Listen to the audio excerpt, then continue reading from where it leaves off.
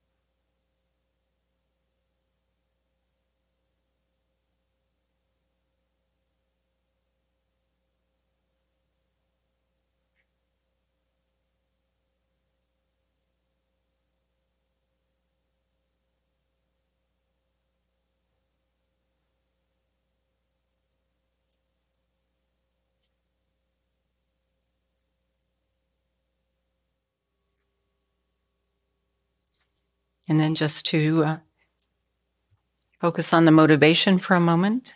Think about what attracted you to come here today, to listen to these teachings.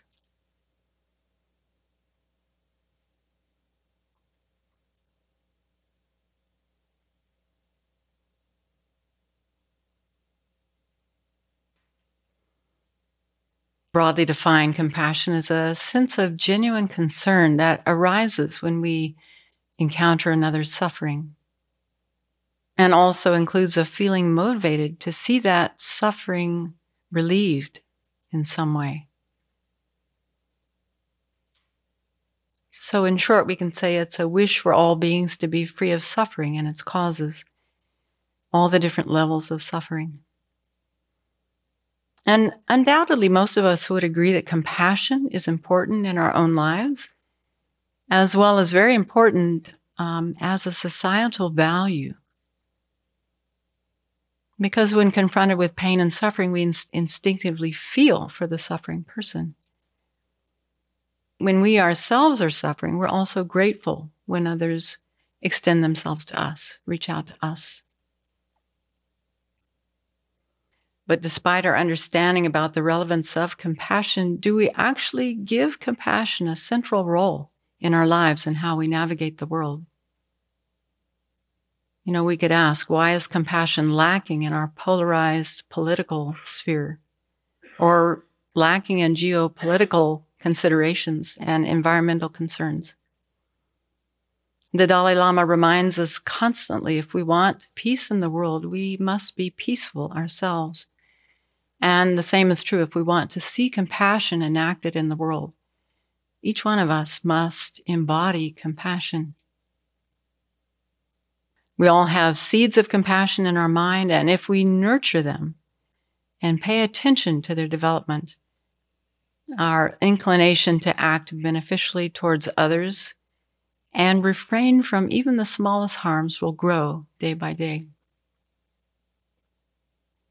Most of us need ongoing encouragement to make compassion a central reality of our own lives and our shared world, to make it a priority. And that's why this book, An Open-Hearted Life, is such an important resource for us, something that can be a daily inspiration if we take it to heart. So today, let's continue our cultivation of our good heart, our heart of compassion, so that we can be of greater and greater benefit to all beings. So let's begin by settling our body into a comfortable meditation posture. If you can sit cross-legged, that's recommended, but otherwise, however is comfortable for you is certainly okay. It's important to have a straight back to support the flow of energy in the body. And so, especially if you're sitting on a chair, or those at home, if you're sitting on a comfy couch, then just sit forward a little bit so that you're supporting your back with your own muscles. Helps to keep our mind a little bit more alert. And then take a moment to relax your shoulders. You might even just consciously pull them down a little bit. Just invite some relaxation into the body. Your hands can be resting naturally in your lap, on your thighs. The right hand resting on the left with the thumbs touching. Again, another conducive posture for meditation. And then tilt your head slightly forward so that your gaze naturally falls into the space in front, and your eyes can be closed or slightly open. If they're just open a bit, that allows some light in and helps to prevent drowsiness. And even thinking about a smile helps to soften and relax the muscles in our face, around our eyes, around the jaw, the mouth.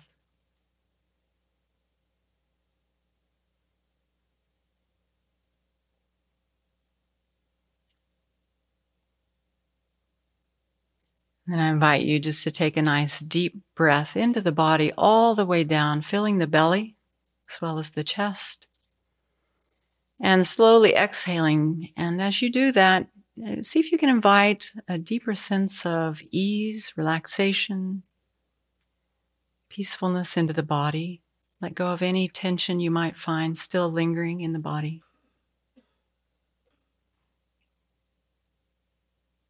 When we take a deep breath like this, it signals our parasympathetic nervous system that we're switching gears, we're relaxing. So again, just take another deep breath into the body. Once again, exhaling and just scanning through the body to make sure that the body is at ease, relaxed, free of tension. Really feel yourself settling into the cushion or the chair that you're sitting on.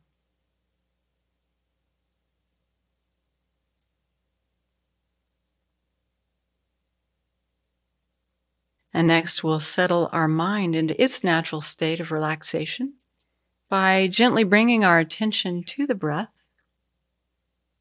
So just see if you can set aside any distractions that may have popped up this morning, any rushing or thoughts that might get in the way of being fully present.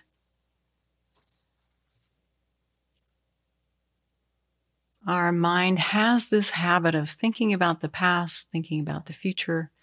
But when we bring our attention to the breath, the breath only happens in the present moment. So we tie our attention to the breath, noticing each inhalation, each exhalation, even noticing the pause between the exhalation and the next inhalation.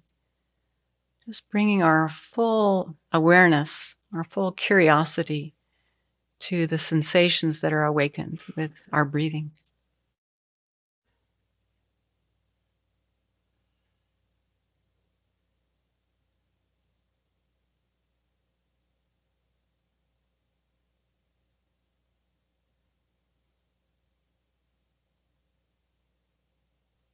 You can focus on the rise and fall of the belly, the abdomen, or the diaphragm with each breath, in-breath, out-breath. Or if you are familiar with another object, maybe the nostrils, the space above the upper lip, it's certainly fine to focus on that area as well.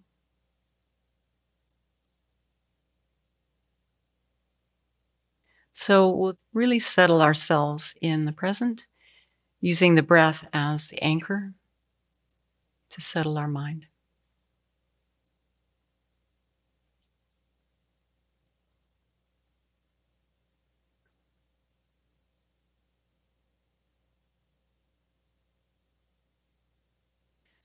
And I'll just mention, of course, thoughts will continue to arise in the mind. That's their habit. But when you notice that the mind has become distracted, thinking about the past, thinking about the future, following other thoughts, just very gently bring your attention back to noticing the in-breath, the out-breath, without any judgment, without any disappointment, without any commentary. Just simply bring your attention back again and again. We may have to do this many, many times, and that's perfectly okay. Just continue to bring your awareness back to the breath, intending to extend the continuity of our awareness with the breath.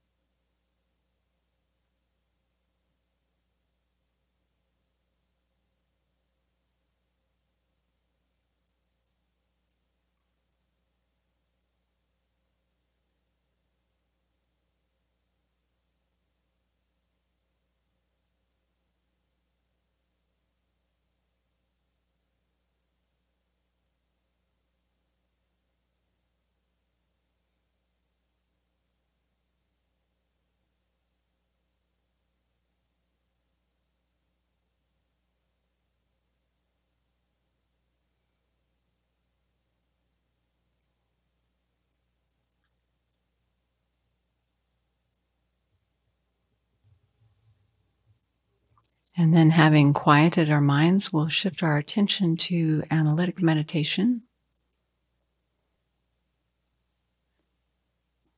We've all noticed that suffering is an inevitable part of our life in samsara. And as a response, compassion enables us to look at suffering in all its forms, all its levels and subtleties, grossness, without falling into despair, and also without being limited by our own personal distress. So it's important that we can distinguish between these two responses. On one hand, compassion. On the other hand, some form of personal distress. And the more we know about each of these responses, then the more conscientious and the more intentional we can be in responding to the inevitable suffering we encounter in life. So I'll introduce some statements for you to reflect on and give you some time to think about them, examining our own experience of a compassionate response and a response when the mind was more involved in personal distress. And I invite you to do your best to stay on this particular question. So if other thoughts come up not related to the question or the statement that we're working on, then just see if you can set those aside and bring your full attention back to the topic we're meditating on. Really exploring it from the point of view of your own life experience. So first of all, I invite you to remember a time when you have suffered yourself. Perhaps you experienced a conflict with someone you care about, or didn't succeed in something you wanted, or experienced physical injury or illness. Try to be very specific.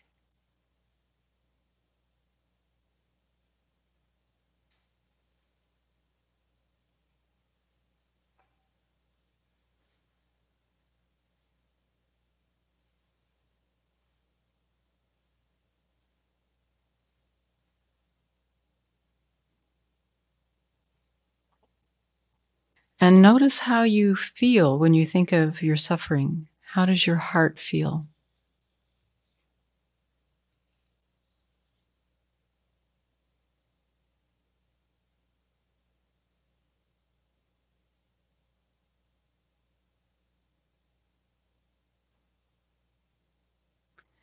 Notice what sensations you're aware of. Perhaps a tender sensation or an aching sensation, maybe some pressure.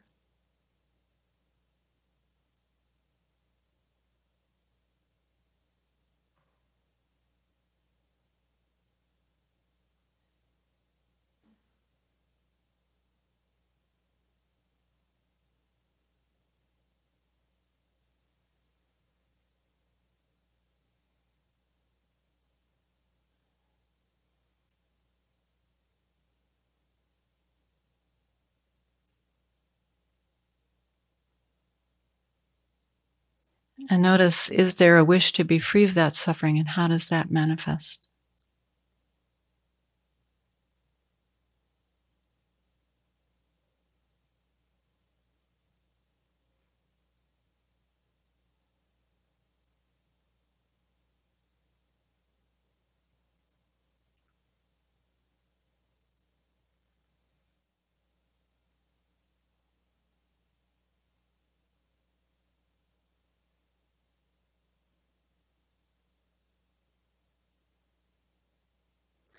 And now think of someone who is very close to you, someone towards whom you feel a great amount of love.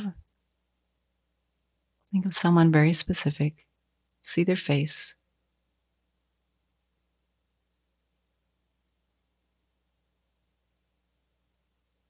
And notice how this love feels in your heart.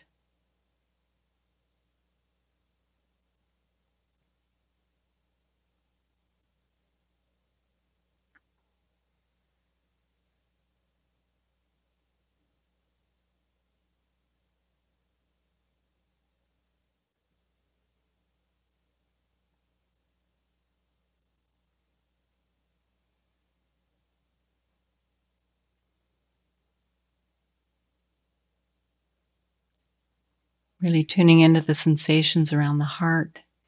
Perhaps you feel a sensation of warmth or openness, tenderness. How would you describe it?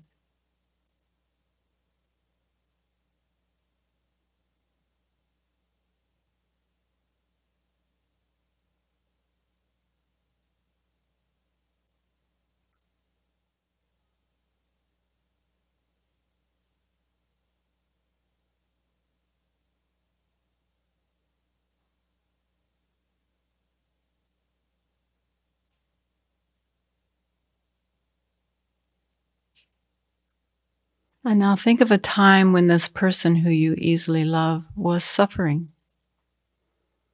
Maybe they experienced an illness or an injury or a difficult time in a relationship. Again, try to think of something specific.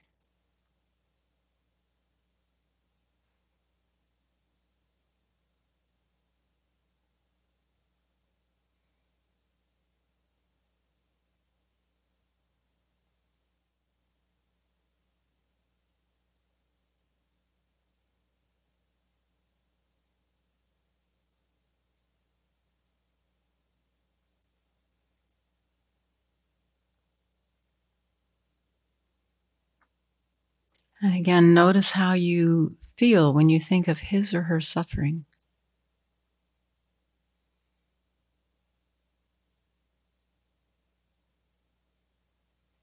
How does your heart feel?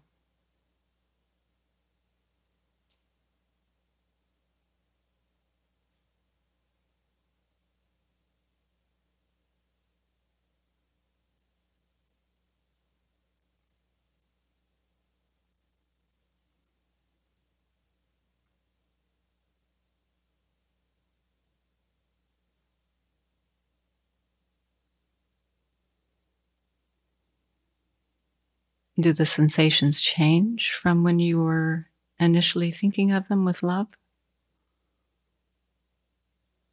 Do you continue to feel warmth and openness, tenderness?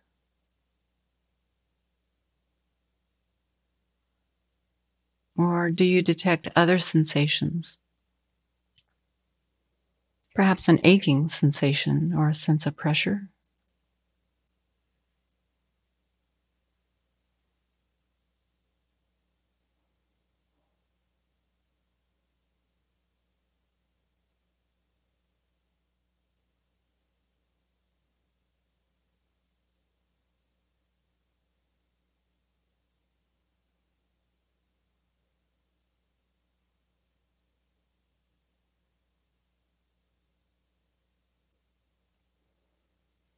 Is there compassion present, a natural wish to relieve their suffering?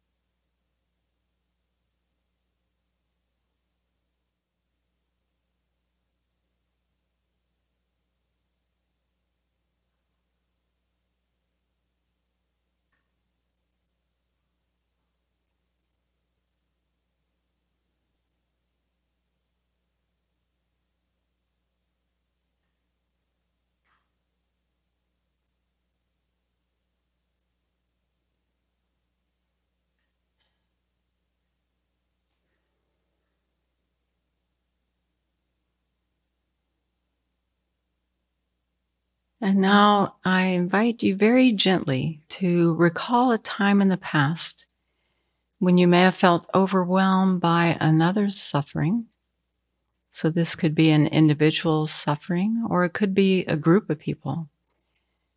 In this day and age, with the pandemic and the war in Ukraine, frontline workers at the beginning of the pandemic, the climate crisis, just see if any of those have stimulated moments of personal distress in you, sense of overwhelm by the suffering that you were experiencing, witnessing, encountering.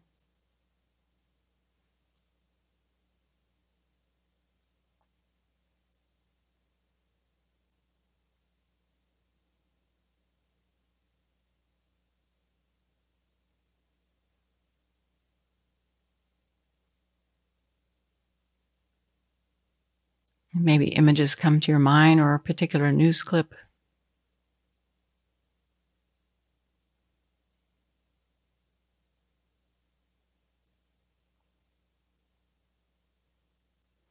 And again, notice how you feel when you think of being overwhelmed by the suffering you were witnessing.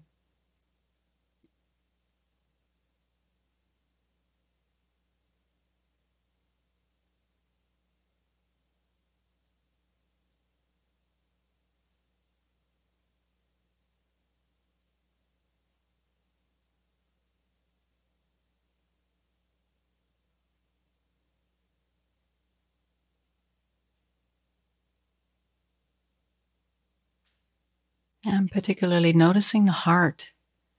Do you continue to feel warmth and openness and tenderness? Or are there other sensations? How would you describe them?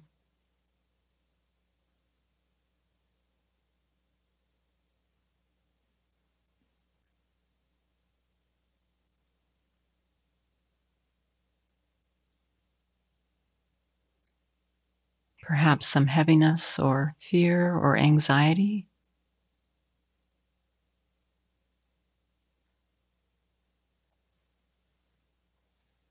A sense of helplessness, confusion?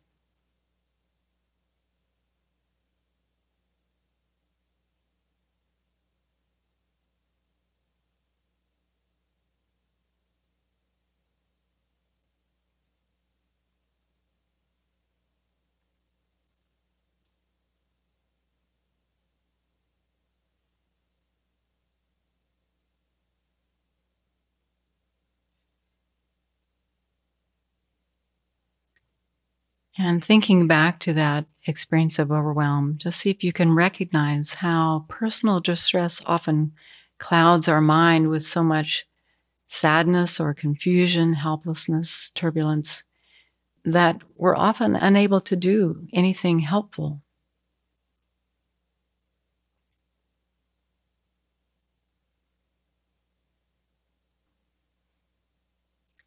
And we often lose our ability to discern what's our responsibility and what is the other's responsibility.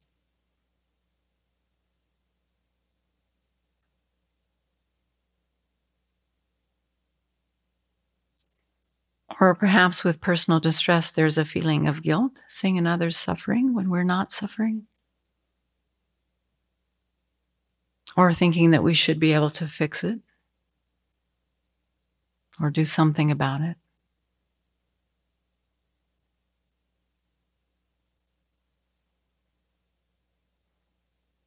And just notice if the attention moves to our own suffering rather than the other's suffering.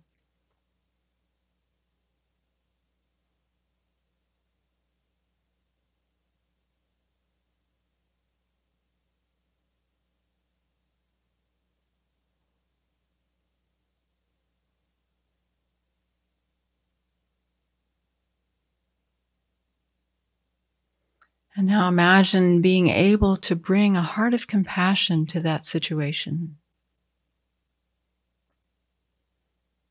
A clear, positive state of mind that really wishes to, in the face of that suffering, really wishing to alleviate all the suffering. But also seeing the situation clearly, being able to assess the situation accurately, seeing what needs to be done, but also realistically assessing what we're capable of doing without any sense of guilt.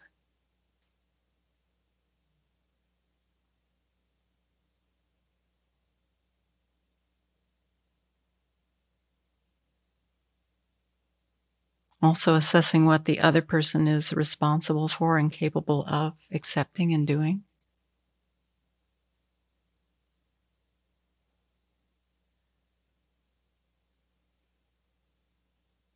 So really imagine staying grounded, resourced, open-hearted,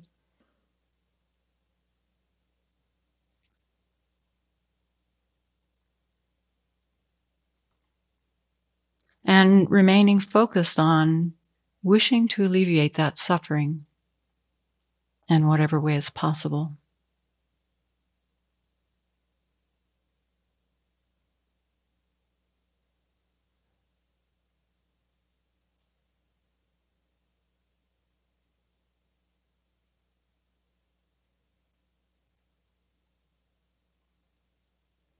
So, having done this short reflection, then see if you can make a clear distinction between a compassionate response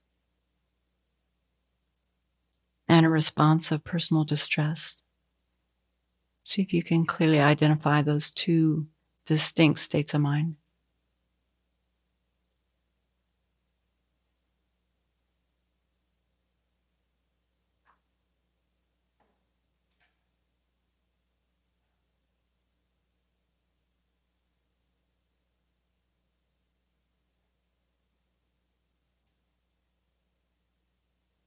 And then again, I invite you just to take a nice deep breath into the body.